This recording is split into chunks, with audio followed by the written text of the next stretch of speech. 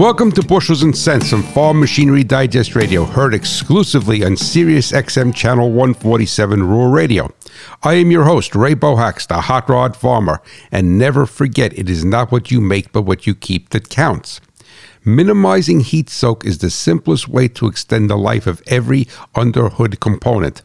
High temperatures decrease the life of gaskets, electronics, rubber components, and even the cylinder head.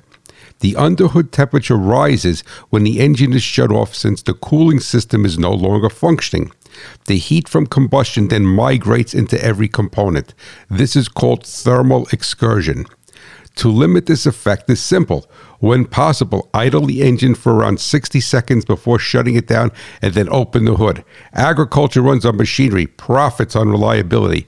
Visit farmmachinerydigest.com where steel and soil meet.